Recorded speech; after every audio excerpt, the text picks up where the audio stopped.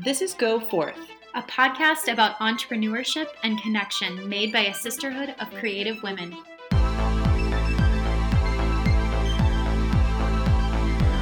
I'm Amanda. And I'm Amelia, and we're from Forth, Chicago. Today we're talking with Alia Dalal. Alia is a personal chef, a clean eating coach, and a cooking class instructor. She also hosts a food and drink web series called Nightcap, where she interviews movers and shakers in the Chicago food scene. Her work embraces the abundance and joy of nature while prioritizing health and wellness. Thank you for joining us so much today, Alia. How are you? I'm doing good today. We have a nice sunny Chicago day. You do so many things surrounding food and wellness in Chicago. Can you give our listeners a rundown of your projects right now? Yeah, so I lately have started to define what I do as being a health and wellness chef. So I do now a combination of different things. I teach cooking classes at a couple venues in Chicago. I recently started hosting a TV show on WGN that's food focused. I consult to food companies trying to create healthier products. I do some writing and some personal chef services as well. Awesome. What originally drew you to working with food? Yeah, I grew up eating probably like 3 different foods.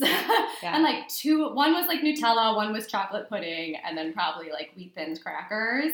I grew up eating a lot of processed food. My parents are amazing, and they're actually both in the medical profession. My mom is a nurse and my dad is a pharmacist, but I grew up in the 80s and 90s where it was just a totally different food world. It wasn't this awareness about really this relationship between food and health that was a part of mass culture. But I think my parents did give me a couple gifts in terms of my interest and relationship with food. One is that they both came from humble backgrounds. My mom is from like a more rural southern family. My dad is an immigrant from Pakistan. And so it was very much a family that was like, this is what's for dinner. You pack your own lunch, you wake up and make yourself breakfast. That there wasn't really the opportunity to be super picky about food or really to diet or any of those things that would just not really be accepted in that type of home. And then another gift that they really gave me and my sister was we lived in the suburbs of Chicago, but they would take us into the city to eat at like all different types of restaurants. So we would go to Greek Town, we would go eat Persian food, we would go to Devon Avenue, and we were going to like really simple family-owned places, and you can see me now, I'm 5 feet tall, everyone in my family's very small, probably me, my mom, and my sister would like eat an entree, so it wasn't that they were giving us these really extravagant dining experiences, but I think it kind of piqued my curiosity in other cultures,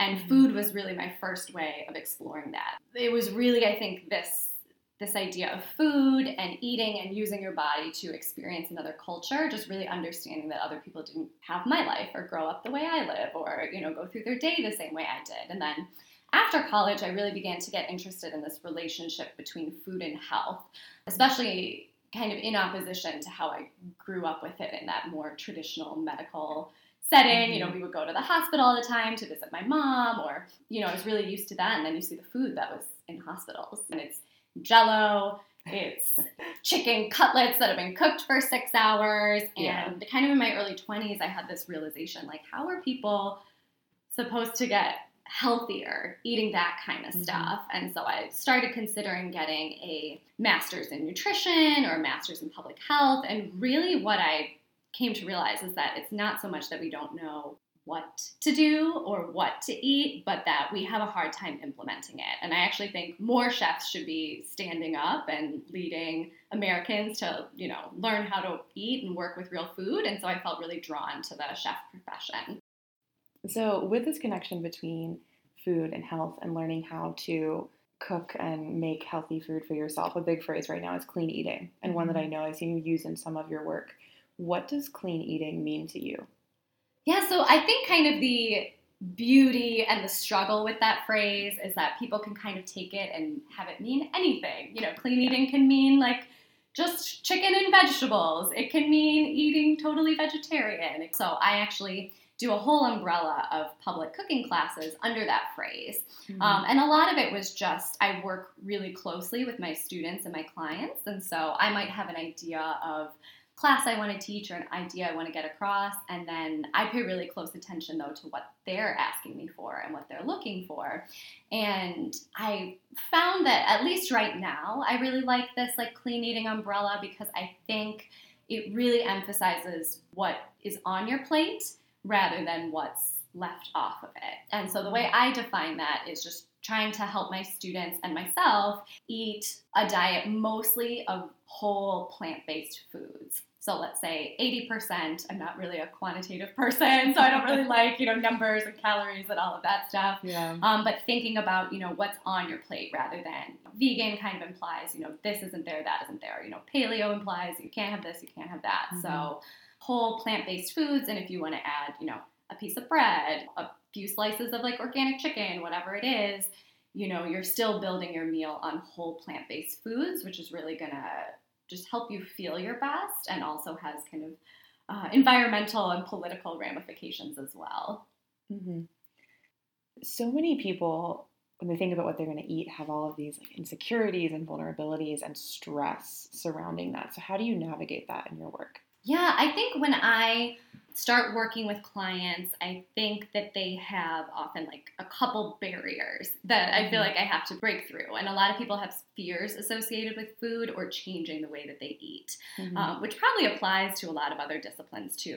People have a lot of fear embarking on something that's unknown. And I think with food, people are afraid that it's healthy food is going to taste bad, it's going to be expensive, or it's going to be really difficult. And that's not even kind of touching maybe some other issues around food that we can get into.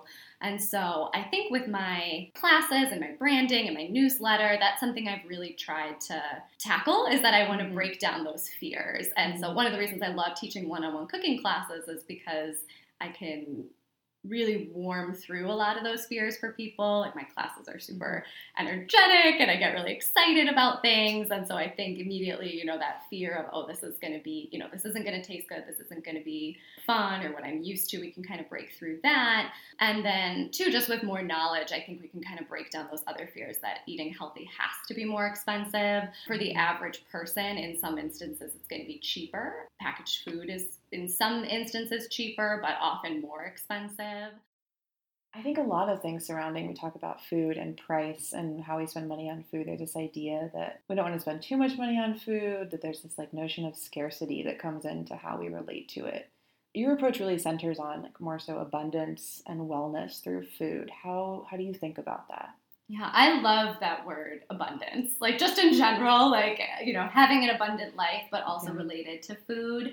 Because I think when you start to think about it, we think of abundance implies a lot, but it implies a lot of something good.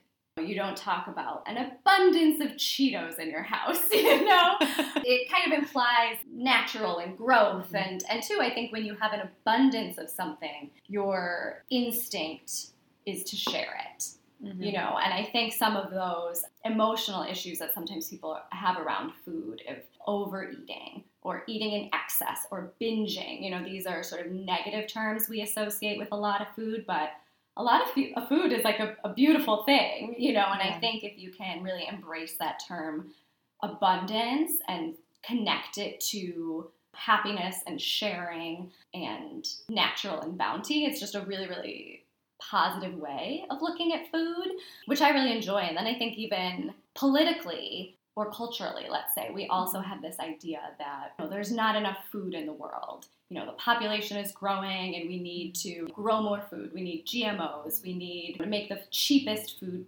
possible. And the truth is that we actually grow a lot more food today in the world than we need. Kind of depending on which different sources you look at. I won't quote one exactly, but it's anywhere from 30% more food, 50% more food. And so we're not really in this crisis of not having enough food. The biggest issue is distribution, people's own access to food, their ability to grow their own food. It's more sort of political and social issues, and it really doesn't have to do with food production. And so I think a lot of our efforts to tackle hunger and nutrition and all of these really serious issues around food can somewhat be misguided because we are approaching it from this scarcity mindset that's just not based in fact. And that's not to say that these issues aren't as serious, but it's a very different issue to tackle when you're talking about, how do I get this square footage of, GMO corn in Illinois to grow that much more, to feeding a population that might not have roads to get good food delivered to them, or might not be empowered enough to be able to grow their own food.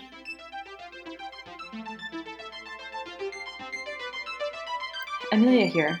In my conversation with Alia, I started to think about all the ways that food has nourished my life.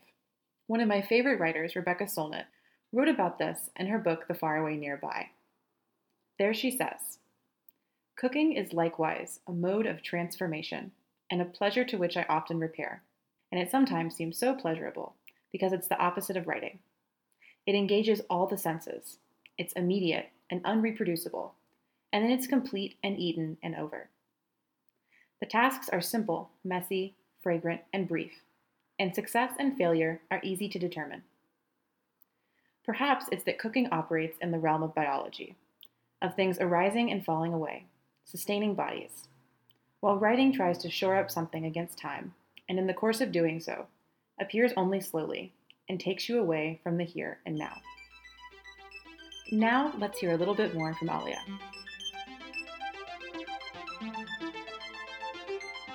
How has this kind of emphasis on abundance rather than a scarcity mindset impacted your work life? So not just your relationship to food and your work with food, but your relationship to your work itself. Yeah, my work life is definitely abundant. If you were to look at my Google Calendar, it's abundantly filled with appointments. Partially it's just when you're an entrepreneur and like we mentioned at the beginning of the interview, I do all of these different things, and I do have this really strong need to help every person who comes to me. So sometimes those might not always be the best for my business, or should I go to this office of 2 people and give a talk? Well, they want me to. So I am definitely in this stage where I'm saying yes. In some instances, maybe where I shouldn't, but I also have this mentality that I feel like you use everything. I actually started off my career before I went to culinary school. My degree is in writing and music, and I worked in arts nonprofits. I worked in art college for 3 years doing communication in New York City, and one of the benefits of the job was that I could take 2 free art classes a semester, and I am not an artist at all, and I've never taken art classes or been able to do anything like that, but I was I love education, so I get 2 free art classes. So I took painting, and I took graphic design, and I took Photoshop and all of these things, and in some ways they have no direct applications to my life now, but in other ways I use Photoshop all the time for my business. I am still not a super visually driven chef. I wouldn't say that plating and composition are some of my strong points, but they would probably be that much worse if I hadn't done that stuff. And I think it's the same for connections that you make, or when you go and do that office talk that has 2 people, I'll get a call maybe 4 years later from someone who heard about that talk. And so I think it is something, you want to balance with your life. And probably as I'm 31 now, and I'm about to get married but have no children, my work and my life are very blended, so I'm kind of happy with that abundance, but of course there may be stages where I need to rein it in a little bit. Yeah, definitely. That ties nicely into my next question, which is... You're welcome. Thank you. Perfect. You set me up. How does being a woman impact your work? I think in some ways that's kind of a tough question to answer because I don't know. I think being a woman in the culinary field is something that's definitely, it's a thing. It's women in comedy. How do you do it? How are you a woman chef? And definitely when I started my career in more traditional kitchens, I kind of knew immediately that I wanted to work for myself, partially because I had this interest in food and health. So working as a line cook in someone else's restaurant is not really setting me up for that. None of us really go to restaurants to eat the most healthful food. So that was part of the reason I knew I wanted to get out of it. But kind of the other reasons is, traditional kitchens aren't necessarily the most friendly to women. In terms of a couple things, I was actually never in a situation where people were like openly hostile to me or anything like that. Many situations I was the only woman or one of two. But I also worked for a female chef. The first restaurant I worked at after culinary school was called Anissa in New York City. And it was run and owned by a woman named Anita Lowe. She's a pretty well-known chef. She's on Top Chef Masters and things like that. And Anissa actually means woman in Arabic. So we had a lot of women in that kitchen. But restaurant life in general is not really conducive to, say, family life in the future, which is something that affects women a lot more. And certain tasks, too, just my uniform never fit. Because they buy everything in extra large because that can fit everyone, sort of. One size fits all never really works. And so even things like that, just trying to physically move and not really knowing if I'm going to catch on fire because my chef's jacket is so big. Yeah. I would say certain things like that were maybe minor struggles, but I definitely feel like your particular self and body and the way that you appear to the world is always going to have some advantages and some disadvantages. And I actually feel like being a friendly, smiley, young-ish woman helps me in my current career because I think compared to the stereotypical like Mario Batali type of chef, like people want to come up and talk to me and ask me how to cook something, or I think I have that approachability that sometimes we as women hate being approachable in social settings, but I think if you're a business owner, and one of your objectives is to help people, being approachable is really important, and there's many ways to do that don't involve being a woman, but I think I've just sort of learned to capitalize on some of the things that maybe have harmed me in other situations, like being taken seriously in a Michelin star restaurant kitchen, that I now think of as advantages.